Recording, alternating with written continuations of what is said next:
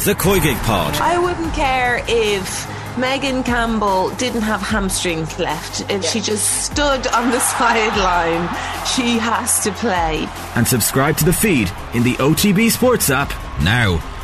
OTB AM with Gillette in association with Movember. Effortless shave, magnificent Mo. You know, that wasn't an All-Ireland winning performance. Probably should have won the game based on their second half performance. Is it a step too far to say it was the performance so far of the World Cup? Maybe not. OTBAM's performance rankings with Gillette. I'm scratching my head. That performances was just lacked that intensity. Boom. Where do we go? We will start, Ger, with Liverpool. In the red once again. It's either red or green or red or green for Liverpool every second week. And fully deserved to be back in the red this week, beaten by Nottingham Forest, and it does feel as though that victory against Manchester City was something of a one-off, that this was Liverpool raging against the dying of the light, that they managed to get back to their full level of intensity, but it's just not going to be there on a weekly basis, and it really is going to put their Champions League hopes in peril when you look at what Newcastle are doing and you look at the amount of contenders that are there, the lack of consistency. Like, we've had everything from Liverpool over the last week. We've had the unbelievably good against Manchester City, unbelievably bad, and then they sort of scraped and win against West Ham in the middle. The second I see a Liverpool team with Elliott, Carvalho and Jones, I'm concerned. Was he forced to do that, or was this... He is. This is the problem, that, again, Liverpool have so many injuries, and he's obviously trying to rotate the team and keep Jordan Henderson fit. Like, Henderson obviously can't play, seems maybe even 2 games in a week at this stage. Whatever injury, is he trying to mind it for the World Cup?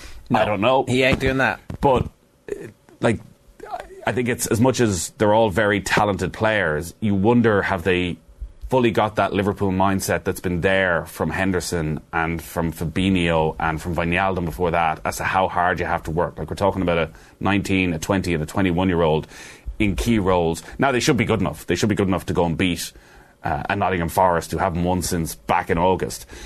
But is the work rate there from the three of them? Like, Joe Gomez probably sums up a lot of Liverpool's problems. You can see why Joe Gomez hasn't kicked on to the next gear. A game like Manchester City, where you've no choice but to concentrate like your life depends on it, because you're going up against Erling Haaland, and he's all in on it. Like, doesn't put a foot wrong. Then he just drops off lightly. It's Nottingham Forest away. It'll be fine.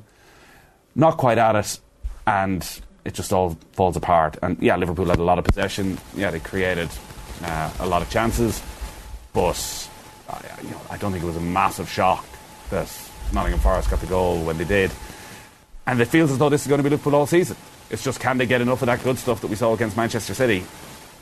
Yeah, I'm not sure. No, I'm not sure. I think there's a problem with your microphone there as well, so we might try and get you hooked up to a new one. So Liverpool are in the red following their performance against Nottingham Forest. We'll talk with Gareth Roberts in a bit more detail about this later on, but if you're a Liverpool fan, what? Just tell us. You can get in the comments, you can get busy at Off the Ball AM on Twitter either. Also in the red this morning are Leeds, and traditionally what happens is we put a team in the red, and then at 10 past 10 after we're off air this morning, the manager gets sacked. Are they at that stage where Jesse Marsch is actually going to get sacked today? Or have they gone so far into the whole Jesse Marsch revolution and the fact that they're kind of lining up the San Francisco 49ers ownership to buy the club outright at some point over the next 18 months? Do they need an American to keep that of interest, somebody who can, schmooze and make that whole process work? I don't know. Nathan, you might be back. Good fill-in there, Ger. Well done. Wins in 8 now for Leeds, and it really does feel like it's up for Jesse Marsch. You can't really be losing at home to Fulham in the manner that they did yesterday. It doesn't quite seem set on what his best team is. A lot of changes over the last few matches. I commented on their game against Palace. Was that only last week? And they're 1-0 up. They have chances, and Patrick Bamford's missed a couple of big chances in the last few games. He's just coming back from that long-term injury. Missed a one-on-one to put them 2-0 up against Palace when they were totally dominant in the first half an hour of that game, and they end up losing it. Obviously misses the penalty, has that bizarre dive against Arsenal as well, where this Patrick Bamford is a sort of inner frustration. And it's there has to be a transformation of a team. Like Bielsa's side, and there's a lot of comparisons in the papers of the run of form that got Bielsa sacked, and Jesse Marsh's run of form is on a par, if not slightly worse right now, so should he be sacked as well? But Bielsa's team, you sort of knew exactly what it was going to be, and so many of those key players are either not there or have lost form. So Luke Ayling came back in yesterday, but some of us thought he was maybe the best right back in the Premier League a couple of years ago. He hasn't been anywhere near that of late. Stuart Dallas, you remember, picked up a real horror injury probably 6-9 months ago at this stage. He was a massive player for them, and they sold their best two players in Calvin Phillips and Rafinha, and the players who've come in haven't been of the same calibre, certainly not yet. Like Mark Roca, I think, has looked decent in the middle of midfield coming in from Bayern Munich. Brendan Aronson has had moments, but Leeds fans seem to be incredibly frustrated with him. He's quite an exciting player, but there's not always the finished product. And they've sort of been reliant on Rodrigo, rolling back the years a bit, and just about getting them enough goals. But there is the problem as well. Much like I think Stephen Gerrard at Aston Villa, were Leeds fans ever fully convinced by Jesse Marsh? I don't think they were, but he might be good. It's very early, is it not? Like, are there not some signs that team is playing high intensity, high energy, and they're just like... So the difference between Fulham are in 7th and Leeds are 18th, and there's 9 points in the difference at this stage, which obviously is quite a significant amount given there's only 9 games gone. But like, that's 2 wins closes that gap, and Spurs, as we were talking about off air, have lost 2 games in a row. So like, some of these teams like Forest are making the decision that you're our guy. If we go down, you're going to bring us back up, and I think they're going to be rewarded for that in the long run. Maybe Leeds can't afford to go down, and maybe that's the whole point, is that they need somebody, and maybe they end up turning to a Sean Dyche figure. I don't know. Yeah, I don't think any of these teams can afford to go down at this stage, and you're right. Like Fulham now are up to 7th, they get a couple of wins, and I do think the way that the Premier League is set up this season, where there's so many midweek matches, sort of changes the dynamic, because things happen so quickly that you're losing 3 games in the space of 6-7 days, and the pressure that's going to come on is intense. So suddenly you find yourself dropping 5-6 places. Like 1 win for Leeds in any of those, and they're up to 14th. They're on 12 points, and they're within a victory of Liverpool in 8th, but they haven't been able to get any of them. And I think that's the problem, that they've had that one big victory against Chelsea, and since then nothing has really happened. And you're right, they do play with a good intensity, but we're pretty much a third of the way into the season, and it's probably a make your decision now. A lot of the teams seem to be looking actually make the decision before the World Cup break, so you get a couple of weeks with absolutely everybody before the World Cup starts, and then you get the full month of the World Cup to really work with everybody who's left behind. The YouTube user Confidence Wellness, not much wellness going on here. Marsh has to go, but the board won't get rid of him until after Liverpool. No plan, no direction. Bielsa made good players better. Marsh is a nice guy, but tactically out of his depth. I don't know. Maybe I can see how any Leeds fans will say this, but I think there's a point there of the lack of full appreciation of what Marcelo Bielsa managed to achieve with that group of players as you went through them in the hierarchy above him. Like, I don't know. Like that team that played so brilliantly in their first season in the Premier League, like, it was not a team full of superstars at all. He had made almost all of those players individually better, got the absolute best out of them. Colin wants to know, does Bielsa still live in Yorkshire? Surely he'd return. Does he still live in his little flat? Does he? I'd say he must be moving. Do you think Bielsa has like a massive mansion in London that he spends 4 days a week, but then he flies back up, gets a helicopter up to Leeds and makes sure he goes into Sainsbury's so he looks like the, down to earth, this is our guy? Surely he lives on the Pacific somewhere the rest of the year, like in a little cabana drinking rum. That's what I would do if I was like a multi-millionaire football manager. That's what I do anyways. Arbo, the Liverpool owners need to spend big in the next 2 transfer windows to get ready for next season. It's stale big time. Trent Alexander-Arnold is shocking and is being targeted. Gomez is a sleeping bag. Milner is great but is 62. Liverpool could be saved by the World Cup, says Owen McDermott. Only 3 Premier League games left, then Klopp can sort this out and bring some midfielders in January. City will win the league, and then 2 to 6 could be any order. And then Alan Pembroke says Conte and Spurs definitely in the red. How they managed to avoid the red, I will never know. Very bad results last week. System starting to show its weaknesses. I was listening to a good bit of you and then flicking onto the TV for the commentary on the Newcastle game. Jamie Carragher saying, nobody was talking about Newcastle for Champions League. I was like, Jamie, where have you been all my life? This show, they're going to finish above Man United. I said it at the end of last season. Laughed out of the room by the Man United fans. I think they could finish in the Champions League spot. They should be aiming for the Champions League. No, not this season. They've got to build gradually. Aim for like 7th or 8th, you know. Don't be getting ideas. They've only spent 200 million. They should absolutely be looking at the Champions League. Yeah, I think they are. And as I say, that's why it's quite perilous for Liverpool that you can't afford to slip up, because there's 7 teams trying to get in there. Yeah, Tottenham avoid the red just because there was 2 teams worse than them this weekend. And it wouldn't even be Tottenham, I think. Like, it's Hugo Lloris who ends up in the red. You were a bit harsh, I thought. Why? Because it did look like he was fouled. Are you allowed to body check lads now? He didn't body check them. They just ran into each other. No, it was like 2 douchebag high school American footballers celebrating. Chest bump. That's what happened. So wait a second. So as we know, what happened was Callum Wilson stayed on his feet, turns around, lovely finish, dinks it over, back of net. If Callum Wilson goes to ground, is it a free kick and a red card? No. But who had possession of the ball?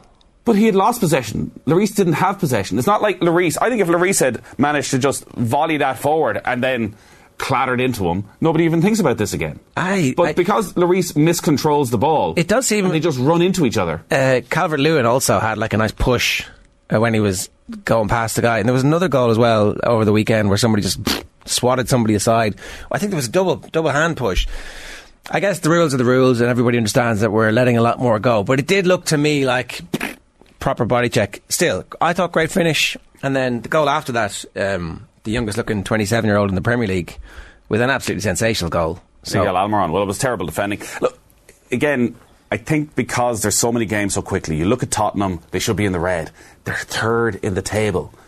Like that's where Tottenham should be. That should be the height of their ambitions for this season. If they somehow finish 3rd in the table, it'll be a very good year. But this is Antonio Conte. This is what you get. We saw it last season. We saw it at Chelsea. You get these runs where they don't create a huge amount. Like, they're at home yesterday and they're playing like the away side. Like, it's all about counter-attacking football. And they created a lot of chances. They should have been in front before Newcastle got the goal. Kane had chances. Son had chances. They should have scored. But in the second half, when they have possession and they're pushing, they've no creativity. And the loss of Kulusevski is enormous. Arguably more important for Spurs right now than Harry Kane is, because he's the one who gets the ball to Harry Kane and Heung-min Son. Like, Son, aside from the couple of opportunities on the counter, was very, very quiet again yesterday. No Richarlison either. Like, Oliver Skipp in midfield. Like, Oliver Skipp's not good enough if you want to be challenging for titles. I know it's his first start of the season. Bittaker's grand. Højbjerg wasn't there yesterday, but again, he's steady. Bissouma's steady.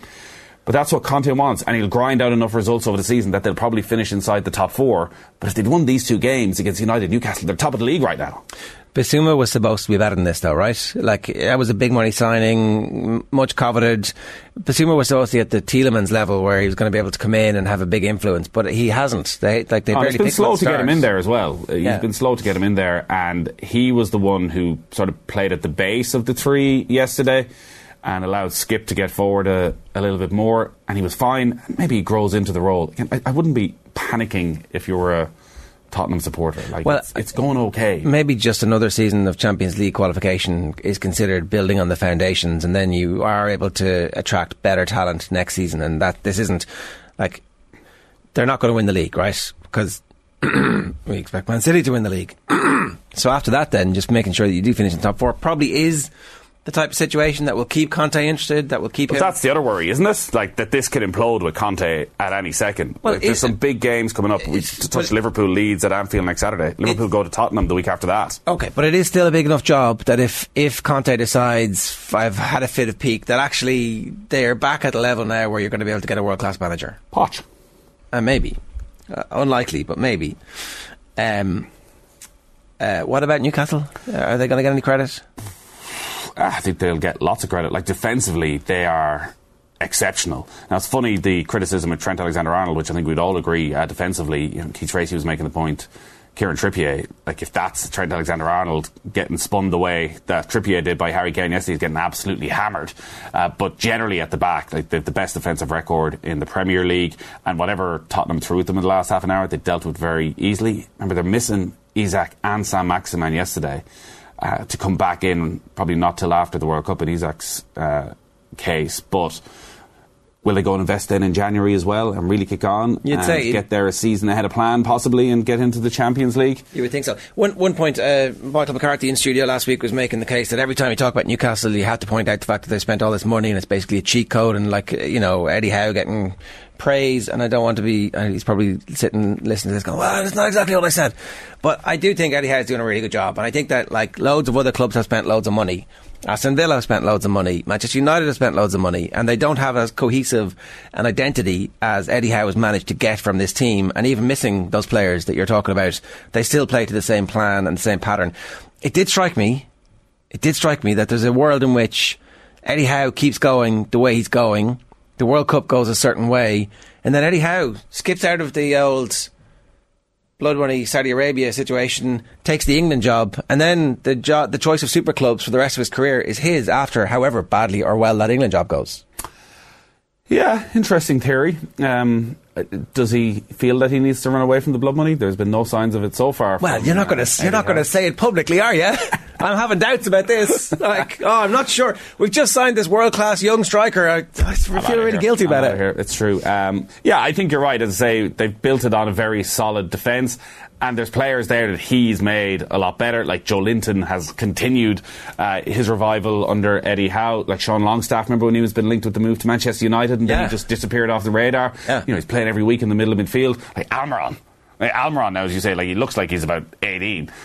6 goals already this season. Totally revived. 15 in his total career, in a gazillion games for Newcastle over the last 3 or 4 seasons. And all working unbelievably hard. And then they've that bit of quality as well. Like Bruno Guimaraes is one of those, if Newcastle weren't the current Newcastle, you'd be saying, is most definitely going to a team in the top 4. But maybe he doesn't need to do that now. One last question. What the hell's going on with Matt Doherty? I'm not going to pick Doherty if I want it. And so you didn't pick him. Emerson doesn't play very well. I thought Emerson was alright. Bit stupid at the end when they're chasing the game and he's committing bad fouls. But anyway, okay. Doherty comes on when he's chasing the game. He's the cavalry. You're like, well, that's interesting. Is there a hope here he might be able to... I wasn't surprised when I saw the team that Emerson Royal was straight back in. Conte has sort of nailed his colours to the mast here, that he's his boy. He has. Matt has probably done enough to, as you say, get on the pitch earlier than the 88th minute. And again, they're playing Champions League on Wednesday night. Maybe he's done enough that he can be part of more of a rotation and get every second game. But it does feel as though, unless Emerson Royal's form falls off a cliff, that Matt Doherty's going to be stuck in that bench role. Or maybe he can get a move. Super Ken 354 says, I don't think Newcastle should get any credit, lads. Saudi Arabia FC with their hypocrite of a manager should get 0 credit. I understand that viewpoint. I do understand that viewpoint. I do think that Eddie Howe is a good football manager. These two things are true. They do have the ability to spend more money. They've spent more money than most teams in that short period of time, but he has managed to make that money be well spent. And yes, what Saudi Arabia is doing with their sports washing campaign is fairly straightforward. Many other countries are doing the same thing too. So let's move on. In the Amber, well, we're going to hear from Amber Barrett in a moment. Hey, see what we did there. Republic of Ireland's World Cup draw, bright and early Saturday morning. From a purely footballing point of view, it's a very difficult draw. But from a supporter point of view, and I think from a generating interest and really capitalising on the buzz that's there, it's a very good draw. So Australia, opening day of the tournament in Sydney, going to be a sellout crowd of over 40,000. There's a lot of travel. Head over to Perth then, get the old 4-hour flight to take on Canada, who are one of the best teams in the world, and then Nigeria, who are the top 4th seeded team, who've been at every World Cup, the best of the African nations, all the way back to take them on in Brisbane. The kick-off times have just been confirmed in the last few minutes, so all the games are going to be 8 p.m. local time, which again I think is a really good thing. It means all the games will be sort of mid-morning Irish time, because there was a concern, and I said there is 2 sides to this. There's the pure footballing side, but there's also what it can mean for the game in this country, that the games will be on at 5 o'clock in the morning, and it'd be very difficult for people to watch them or to create the energy that they want. But I think this is sort of perfect. They'll all be nice times for those of us who are stuck at home. But also, they're all in good cities for a massive Irish support. I saw Louise Quinn saying that aside from Australia and New Zealand, she'd be fairly confident that Ireland will have the next biggest supporter base. It'll be tough to get tickets, I suspect, for the opening night of the tournament against Australia. Remember, Ireland beat Australia a year ago, which sort of started the revival. Yeah. It was a friendly, and Australia are going to be going into that off the back of a lot of friendlies because they qualify automatically. And we can hear from Amber Barrett, but one of the key things for Ireland is like they're set up for tournament football, it feels, because they're so bloody difficult to play against. Like, they know how to win games 1-0. They know how to eke out a result, which in the group stages of a tournament, when you're going in as massive underdogs, you're going to say Euro 2012 here. I can see it in your face. I think we'll stand to them. You want to hear from Amber Barrett? Been doing the permutations over the last few days of the best possible group, the most difficult possible group. This probably veers more towards the most difficult sides. Have you, as players, been doing that? Have you been like, what did you want from this draw? Was it just being in Australia where you know you'd have a big Irish support? Was it test yourself against the very best right from the group stage, or was there a hope that actually maybe, you know, on paper it would be more appealing? Though, as you say, you've already beaten Australia very recently, and I'd imagine confidence levels are incredibly high. So what were you thinking before the draw, and has that changed since? Yeah, I think just what you've said. Like, I think, you know, when we were all looking at the, you know, the pot one, and like, I think regardless of what group you were going to be in, looking at any of the pot one seeds, I think you were going to have a difficult game. You were, you know, literally the best teams available in the world were in it, and I don't think that, again, as I said earlier, I don't think we were looking at it being like, oh Jesus, you know, I hope we avoid this one, or I hope we avoid that one. Honestly, like, it's not, I'm not just saying this, but there is just a sense with this team as we're just so bloody happy to be there. You know, it doesn't matter who we have. It didn't matter who we who we had or who we avoided, or what it will mean for, you know, if we get out of the group, what does it mean? Or if we don't get out of the group, what does it mean? Like, it's not about that. I think, you know, we've spent such a long period of time, you know, this group of players, but also the players before us, have been waiting for this moment to get ourselves to this, to be playing against the best teams in the world and absolutely showcasing ourselves and showcasing our qualities and capabilities. And I think, you know, I definitely think a lot of teams would have been saying that they didn't want to play Ireland, you know, and I think that's one thing that will definitely be carrying through with us next year. We won't give any team an easy game anyway. That's guaranteed. So it's not that we're just going there to make up the numbers. It's we're going there with a sense of freedom that we're now here to express ourselves. That's what I'm taking from that. Yeah, I think there's a huge amount of confidence in the squad that they can go and play against these top-class opposition. You know, the draw against Sweden, beating Finland twice, beating Australia in the friendly. It'll be interesting to see what sort of games they go for between now and the World Cup. There's still quite a bit of speculation about a potential friendly against England between now and then. It won't be next month. Vera Pauw was answering a lot of questions about logistics and finances, and obviously it's back in the front pages again about what's gone on in the FAI in previous years, and more will come out, it seems. But the perilous state of the FAI's finances affecting what they might want to do next month. So there is a gap for a friendly next month. It does look as though Ireland will play a friendly, but Vera Pauw basically made a deal back in the summer and said, we'll worry about the November thing when it comes around. I want all that money for that camp. I want to go to Turkey for a training camp ahead of the game against Georgia. That obviously worked brilliantly. They qualified. And you really hope that the FAI and those around Irish football find the money for whatever they need. Like, God almighty, if we ever need reminding of what's gone wrong in the FAI, this is another case in point that we're talking about money and have they got all the resources necessary to prepare for a World Cup final. So hopefully they get that match next month at home, probably in Cork if it is, because Tallagh's going to be redeveloped, and then it'd be brilliant if they got a Aviva Stadium against England just before they head off. Yeah, that would be brilliant. We're going to speak with Cathy McNamee a bit more about that a little bit later on. So into the green first. Into the green, Irish boxing. Spoke about this on Thursday night as to what could happen. Ireland's most successful ever European Championships. 7 medals, 3 gold, 2 silver and 2 bronze. So gold for Kelly Harrington, Amy Broadhurst and Aoife O'Rourke. Caitlin Fryers and Christina Desmond took the silver medals on Saturday. So Zora Antia, again, just an insane achievement. The most successful team at the finals. Kelly Harrington completes the hat-trick, Olympic champion, world champion, European champion, and the depth that is there. Like, we think back to, we're a decade on from Katie Taylor in London at the Olympics. For Irish women's boxing to have this amount of contenders just over 18 months out from an Olympics is incredibly exciting. A little bit of sizzle from Kelly Harrington's book as well over the course of the weekend, where she was critical of Pete Taylor, said that he would have blocked her from sparring against Katie Taylor when they were in the amateur ranks together.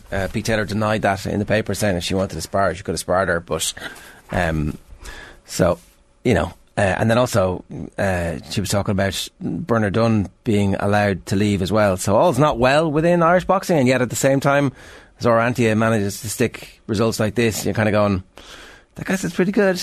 He seems pretty good. Well, that's the most remarkable side of this. Like boxing, amateur boxing at every level right now, from domestically to internationally, seems to be in absolute crisis. Yet Ireland continually turn up at major championships and delivers. And Zora Antia is obviously very good at staying out of the politics of it and just getting on with his job. And it's incredibly exciting to see what these fighters can do now over the next 18 months. Like, how many of them will end up going to the Olympics? Obviously, there's not as many weight classes, which is a real shame on the women's side of it. Like Kelly Harrington and Amy Broadhurst, what happens there will be fascinating, because they're both in the same weight division. Like, do we have a box off between the two of them for a place in the Olympics? With Kevin Byrne on Thursday night, felt it would be very difficult for one of them to change their weight class for the Olympics, as Amy Broadhurst had done for the European Championship. So, like, that is a plot line that could develop. And again, if Irish amateur boxing was in a great place, like how you could hype that over the next year and build interest levels, but that probably won't happen. All right, finally in the green, Shamrock Rovers. Yes, tonight could be the night for Shamrock Rovers to complete the 3 in a row. They beat St. Pat's 4-1 on Friday night out in Tallaght. Came from behind, convincing victory, and that coupled with the fact that Derry ended up dropping points. Just a draw at home against Shelbourne means, basically, to put it simple, Derry have to win their last 3 games and Shamrock Rovers have to lose their last 2 games for Derry to win the league. If Derry drop points tonight against Sligo, away against Sligo, it's all over. Shamrock Rovers are champions. Stephen Bradley himself would admit he'd prefer it if it's next Sunday night. So Derry go to Tallaght to take on Shamrock Rovers next Sunday night. And I remember looking at the fixtures right at the start of the season thinking, wouldn't it be brilliant if this was the grand finale, Rovers' last home game of the season. There's still something to fight for. And it may still come down to that if Derry win tonight. But again, Rovers just have so much depth, so much quality. They're under a bit of pressure early on, concede a very early goal, saw them score in the last minute against Shelbourne in their last home game. This time it was a bit more comfortable, a couple of penalty kicks in there as well. But their home form has been the difference this year. They haven't been beaten at home all season. They've only dropped points in 2 matches, whereas Derry really struggled at home this season, and it looks as though that'll be the difference at the end of the season. Yeah, the atmosphere looked good. That was, I presume, you who was putting that up on our social. It was it was electric. There was a lot of pyro.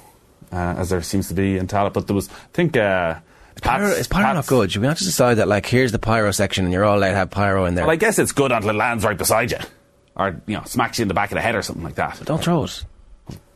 What's the point of it? Because people are always throwing it. So don't be throwing it. Yeah, Pat said it's, I think, over 1,100 there. So it was full house. Rovers has all been getting almost 7,000 for all the Friday night games. Yeah, they didn't have as many because of the European run. Well, I mean, you mentioned the redevelopment of Tallaght. What's going? It's extra. It's a standing area, is it? No, they're building a north stand. And that'll be fully seated as well. Fully seated as well, yeah. I assume it'll be fully seated. I don't think anyone's building terrorists at this stage. So, yeah, it'll be imagine this in Ireland, Jerry. You've never seen the likes of it. A stadium with 4 sides to it that all look the exact same. Incredible. We actually haven't. I know. So the stadium, the Women's Cup final is on Sunday week, and as far as I know, that's the last game, and then it'll shut down for the winter. And the new stand, I think they're hoping it'll be ready maybe for the European Games next July, but it'll bring the capacity up towards 10,000. So, as I said, they're getting almost a full house when the games are on a Friday night. They'll obviously have a good bit of work to do to try and up that again by another couple of thousand, but it's heading in the right direction, and the facilities are good. As I said before, I think for all the League of Ireland clubs, I'm sure when the season tickets go on sale in a couple of weeks, it's unbelievable value to buy a season ticket. So go, get it, enjoy it Friday night. It's a good day out. Yeah. You could do a voiceover for an ad if you wanted there. Yeah, I wouldn't take all that cash you're making. There you go. It's that's this week's Gillette Labs performance ranking. OTBAM's performance rankings with Gillette.